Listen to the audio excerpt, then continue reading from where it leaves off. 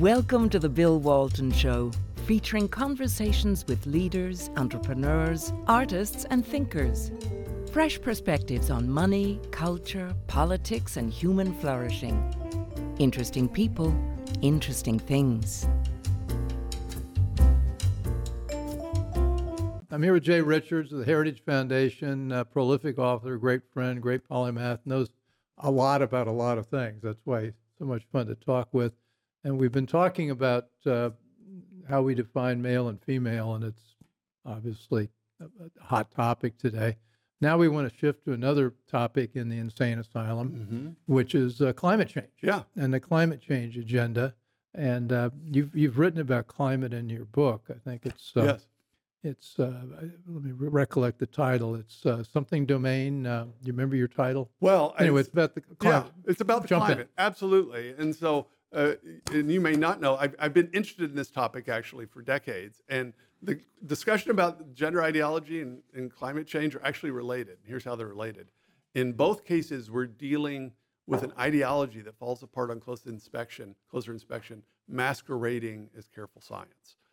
This is something I think from studying the philosophy of science, I'm acutely sensitive to, but is the use of... Say that again. Yeah. Because that's worth people putting into their memory banks. Absolutely. That Say in it both again. gender, the sort of gender question and the climate change question, we're dealing with a bad ideology masquerading as good science. Okay. And so if you study the history and philosophy of science, you know, you've seen this happen. And so you recognize it. Same thing with COVID, right? I mean, this is reason I think some people that just fell for it immediately and others thought, okay, wait, I think the lockdown. Remember when our show on COVID got banned? Exactly. Yeah. No. Yeah, thank you. I helped you get your first show. Both, right? Helped us both. But yeah, exactly. You got your first show banned talking about it, right? Yeah. Things that I would be quite certain are now completely uncontroversial, at least, should be. Right. But at the time were just outrages. And so you really, really need to understand how to recognize, okay, is this based on real scientific evidence and study and careful consideration, or is this an ideology? Every ideology in the modern world is going to claim to be based on science, because that's the kind of, science is science is sort of the keeper of the public domain. Might have been in the Middle Ages, it would have been the church and the clerics. Science now sort of has that position. So everyone from Marx to the present wants to appeal to science for their ideology. And so climate, the sort of whole climate debate does this as well. Now, of course, there is a climate science. It's a multidisciplinary field that involves everything from solar physics to dendrochronology, which is the study of tree rings and things like that, and various kind of paleoclimatology, all these different kinds of science in which we try to figure out what's happening in the Earth's climate in the past, in the present, in the future, and what might be affecting it. So that's a real science. But let's call it the kind of hysteria over anthropogenic climate change. So the hysteria over the idea that humans are not only affecting the climate, but are affecting it dramatically and destructively. That is just simply not based on a fair and honest assessment of the evidence. Well, I love the way you've attacked it in your book, because I guess I love it because it's the way I think about it, which is, number one, is the Earth warming? Yep. Number two, if it is warming, are we causing it? Mm-hmm. Number three, if the Earth is warming and we're causing it, is that bad? The fourth one is, if the Earth is warming and we're causing it, and that's bad, would the proposed solutions make any difference? Yeah. And then there's the question: what should we do instead? Because the answer to number four is no. The Paris climate doesn't get you there. It's just not going to do a darn thing. And all these crazy proposals for carbon zero by 2035 or whatever. It's impossible. It can't help happen. me out. What's carbon zero? Because the idea of carbon, what's net neutral? Is that the same thing as carbon net zero? Net neutrality had to do, with of course, with internet policy. Net zero or carbon zero is just the idea that you're going to reach a stage in which we're not adding any carbon dioxide to the atmosphere, and so maybe we're not removing it, but we're not adding any. Now the problem is that CO2 is a product of combustion. It's sort of a product of almost all of our industrial activity. And so to transition to a form of energy or energy resource that does not release any CO2, it's going to have to be something completely different than what we're doing. And it's not going to be so-called renewables like solar or wind. First of all, because those are fabulously expensive, they're intermittent, and they themselves, to maintain and to build, require a lot of use of hydrocarbons. Well, I want to get to your 1, 2, 3, 4. Yes. But I do want to. I think I can't.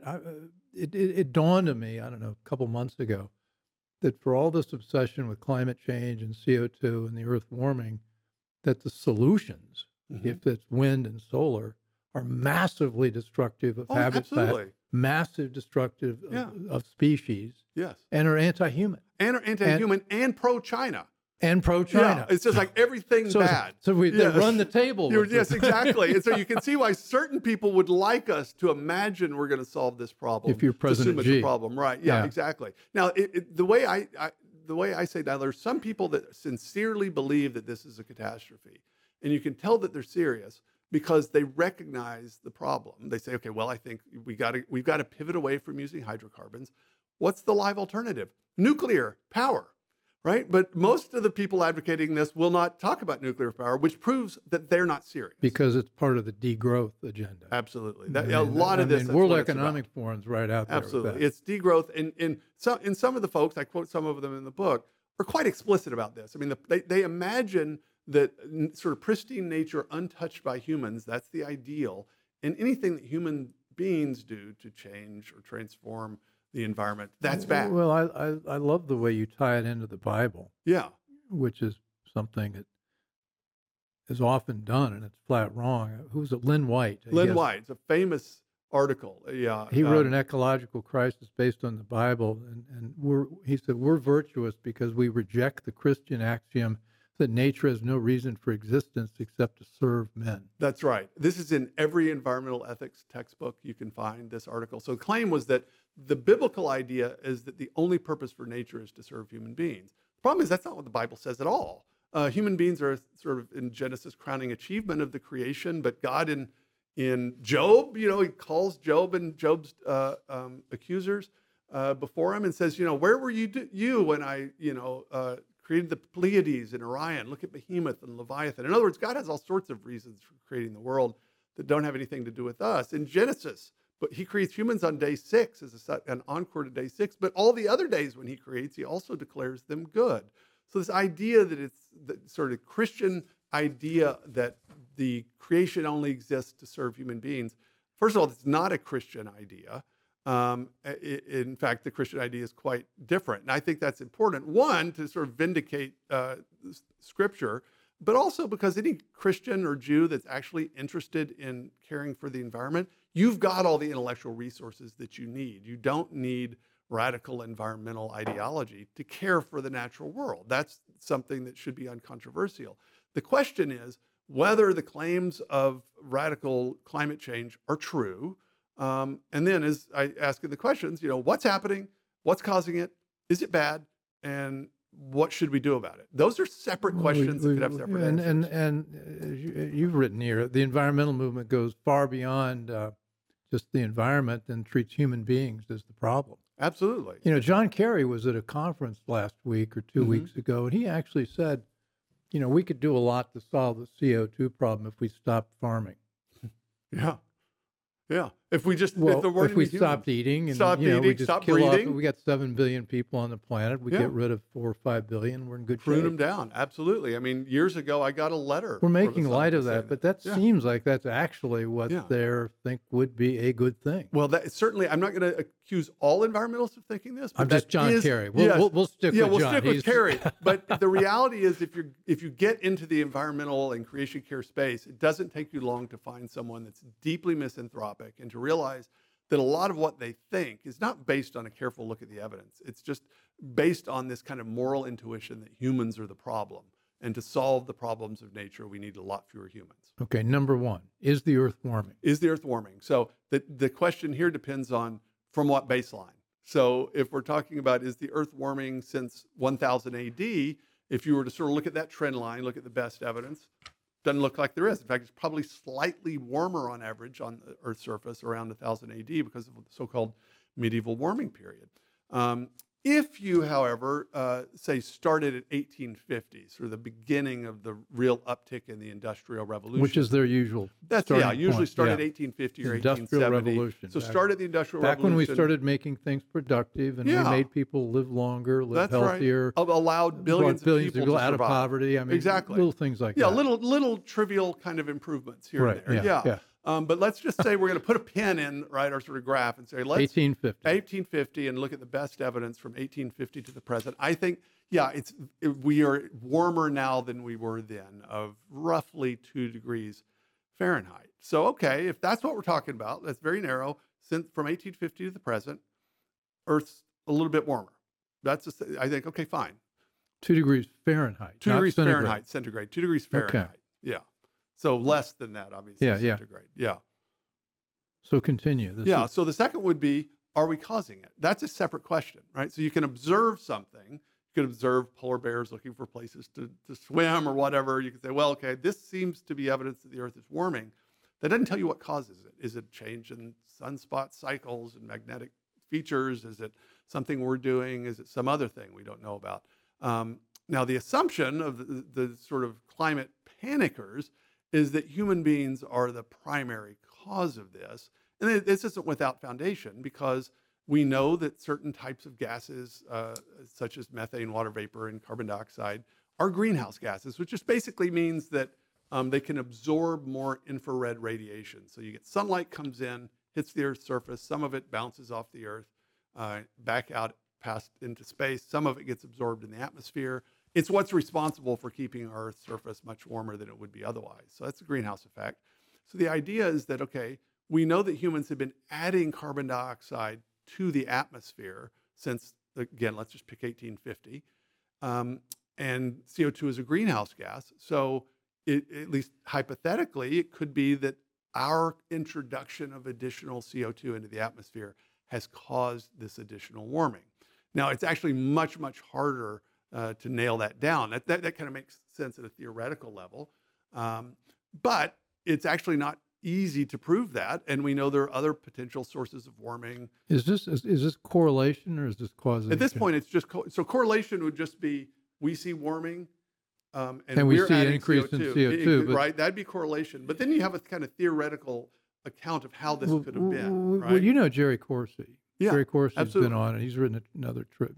I get all the best writers on Yes. this show.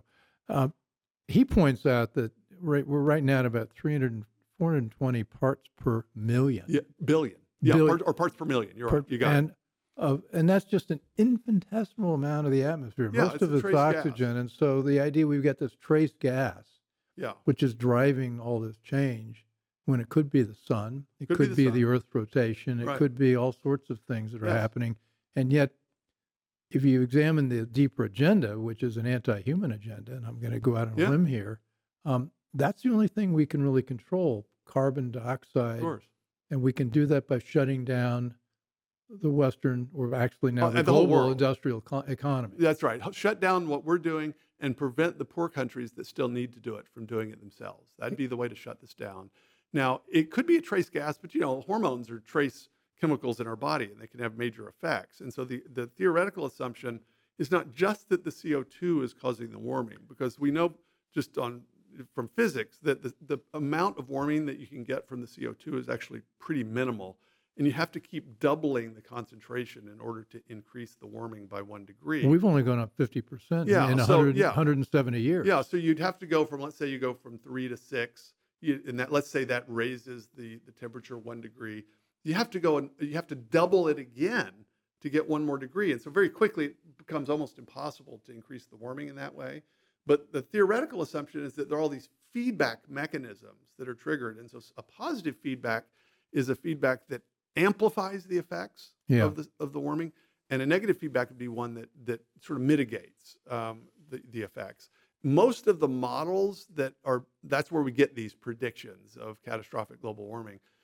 We can't observe the future. They're based upon these theoretical models that predict what's supposed to happen. Weren't these the same theoretical models that Al Gore used in Inconvenient Truth, and they proved to be flat? Well, astonishingly every one of these, wrong. This is the key thing: is that the models. Think about that. Al Gore and John Kerry as presidential candidates. Yes.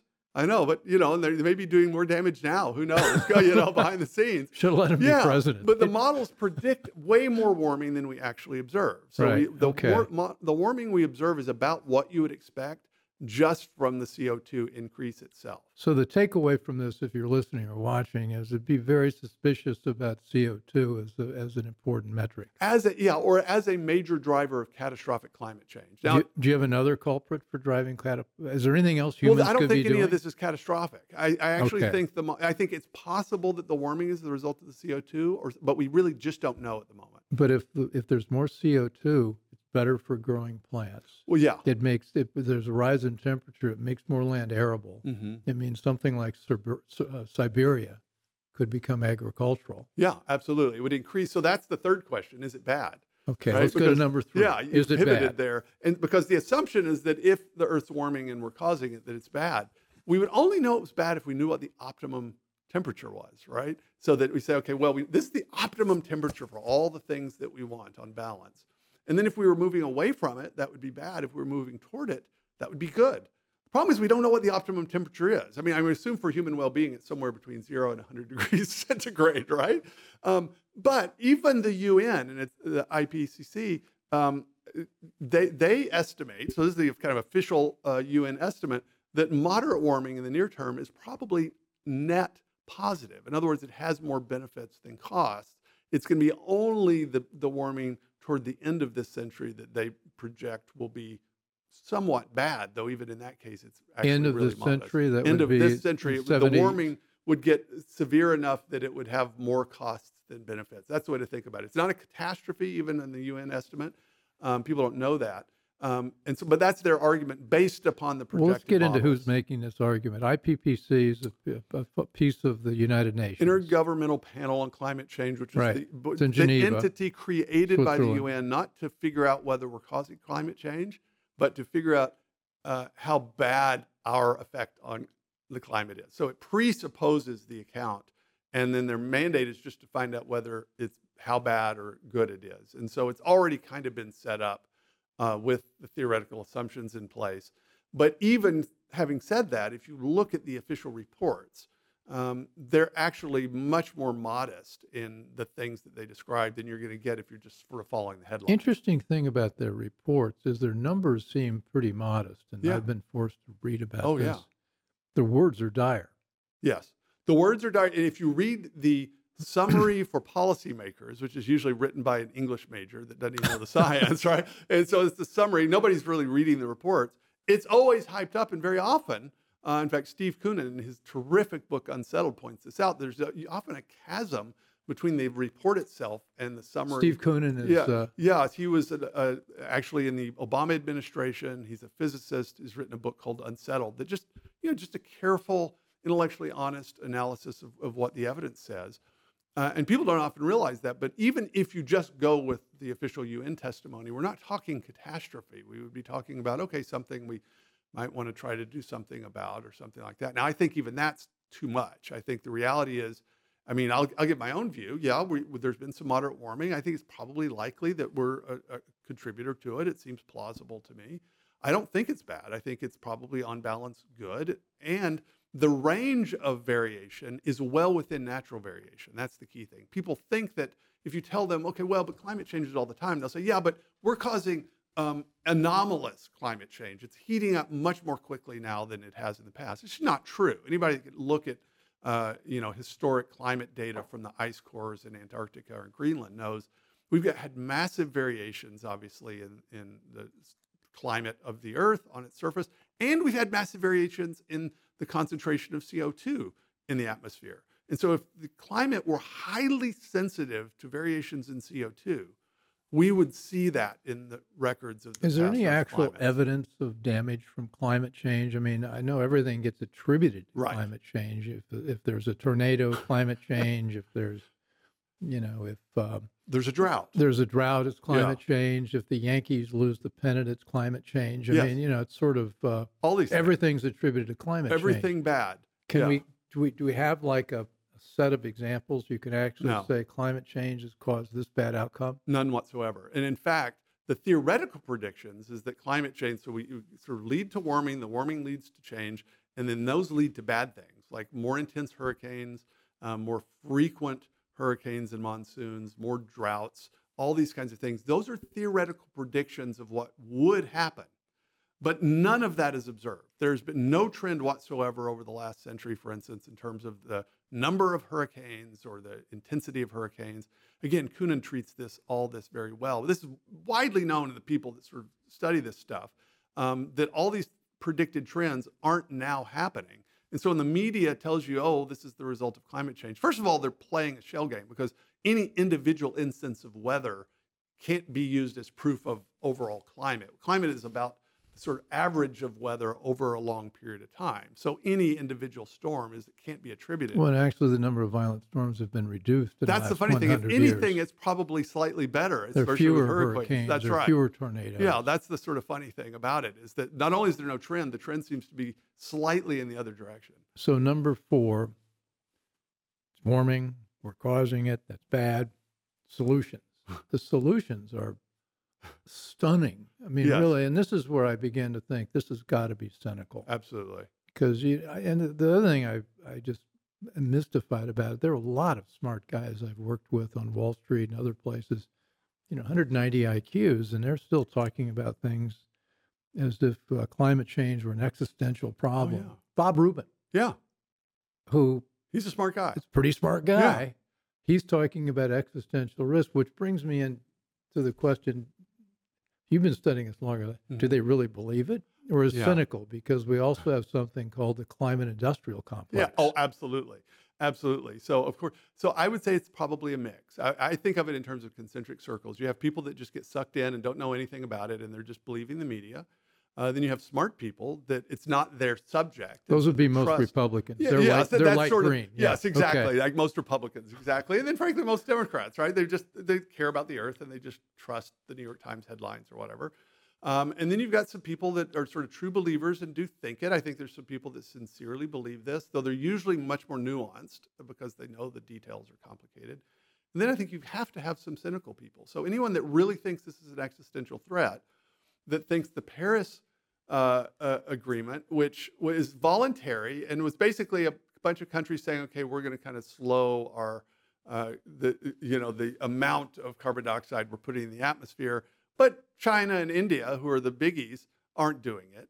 And even the countries that agreed to comply are not doing it. In fact, the United States, which did not agree to it, has done more because of our shift from coal to natural gas, which is actually, as the other side would measure these things, that's an improvement. So that's the sort of irony.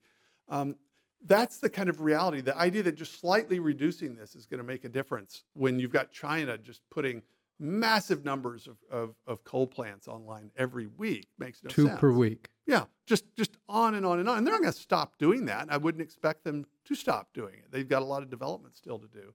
And so this idea that something like this, or maybe this plus 10 even, is going to get us to where they think we ought to go, it's just ridiculous. It's just basic arithmetic. And they've got to know this as well. And so the fact that they're not saying we need to do everything we can to make our electrical grid nuclear rich, right? We need to be building nuclear plants as fast as we can. The fact that they're not saying that tells me that at some level they're just cynical and know this is a power game rather than about actually saving the earth. Well, and I get the name of these egregious bills in Congress. What is it? The Inflation Reduction Act. Do I have that right? Right. It did nothing. It exacerbated inflation. That's right. But where that money went is, to me, the most interesting and upsetting part. With most of it, big chunks of it went. I think there's a $400 billion climate fund, Yes. which is going to be run by John Podesta. I mean, some of this stuff you almost think has got to be made up. And right? another half a trillion dollars of climate subsidies. Yeah. Yeah. Who's that go to? It goes to Goldman Sachs. It Sure. goes to wealthy investors Of course. and the left. Yeah. And now you've got the Biden administration wanting the American people to pivot to electric cars by 2030 and 2035 at a rate that's just simply impossible. I mean, a pivot's it's not a pivot, it's a shove. Electric trucks. Yeah, exactly. And the military wants electric tanks. Yeah.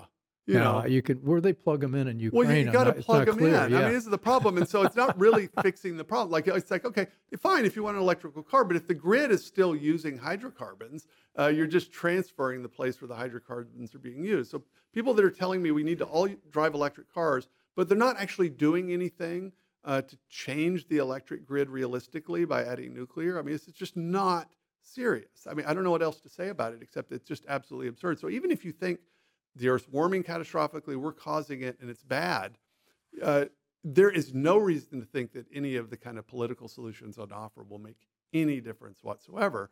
And so the question is, if you're worried about it, what's the best thing to do? And I argue the best thing to do, even if you're worried about it, is to help people to adapt. Because the richer you are and the wealthier a country is, the easier it is for them to adapt. It's always going to be an increase in the cost of energy or a change in the climate or the local atmosphere. That's going to affect the poor the most significantly. And so what we should want is poor countries to develop, even if that means using, as it will, more hydrocarbons in the near term. And then the bonus to that is that once people get wealthy enough, they start caring a lot more about the climate than they do when they don't know where the next meal is coming from. Well, but why should you care about climate if you don't have enough to Absolutely. eat? Yeah. You shouldn't. But you mentioned China. I mean, China is a massive beneficiary of this. Absolutely. If you wanted to develop an agenda to impoverish the people that they would like to rule, Yeah. this would be it. This And would be perfect. but it's interesting. China's a lot shrewder about their agenda than we are. They are. They've got the Belt and Road Initiative. Yes. They're very They've thorough. gone around the world. They've helped with infrastructure in South America, Central They're America, giving Africa. loans to develop coal plants that the IMF and the World Bank will not give. So China's giving loans to developed world Well, countries.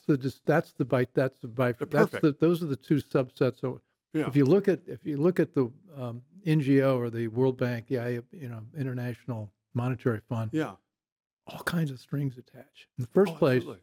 they want the country to be equity driven, Absolutely. and they want They they've want got- they want education to be suffused with gender ideology. and they It's want all you there. flying the flags to Absolutely. celebrate that. Yeah. Yes. And Absolutely. then one of the other things they want is they want climate-friendly development, which Yeah. means wind and solar. That's and if right. you're in Africa or Central America, you're asking, "Are you kidding? We've been Can we trying." can we get electricity everywhere, can we please? try- Can Absolutely. we try a little diesel generator maybe No, for Absolutely. the village? So we're offering things that they don't want. China's offering what they do want, and Yeah. China's winning this this competition. Absolutely. And then the other piece of this is that the move toward car batteries and solar panels massively benefits China because they've got access to a lot of the rare earth minerals and lithium and the things that we don't want to either don't have or don't want to mine here. So if this were like a Beijing conspiracy of the People's Republic of China to get the West to destroy itself economically and then to transition to a type of energy that will benefit them massively, it would look exactly the same. I don't actually think this is a conspiracy. I think this probably is mostly cooked up by Westerners, unfortunately. They're just but it might as taking well advantage be. of it. Yeah, but Yeah. it might as well be. It might as well be a conspiracy. This is how it would look. Well, I want to set down my marker, though. I really do care enormously about the habitat and species. I've got 75 absolutely. acres out on Yeah. the side of a mountain, and we've got it's fantastic. And this climate, this wind and solar is insane. It's the disaster. It takes 500,000 Yeah. pounds of minerals to create a 1,000 battery Yeah. that goes into a car. And where are those mines going to take? They're not going to dig in Connecticut. No.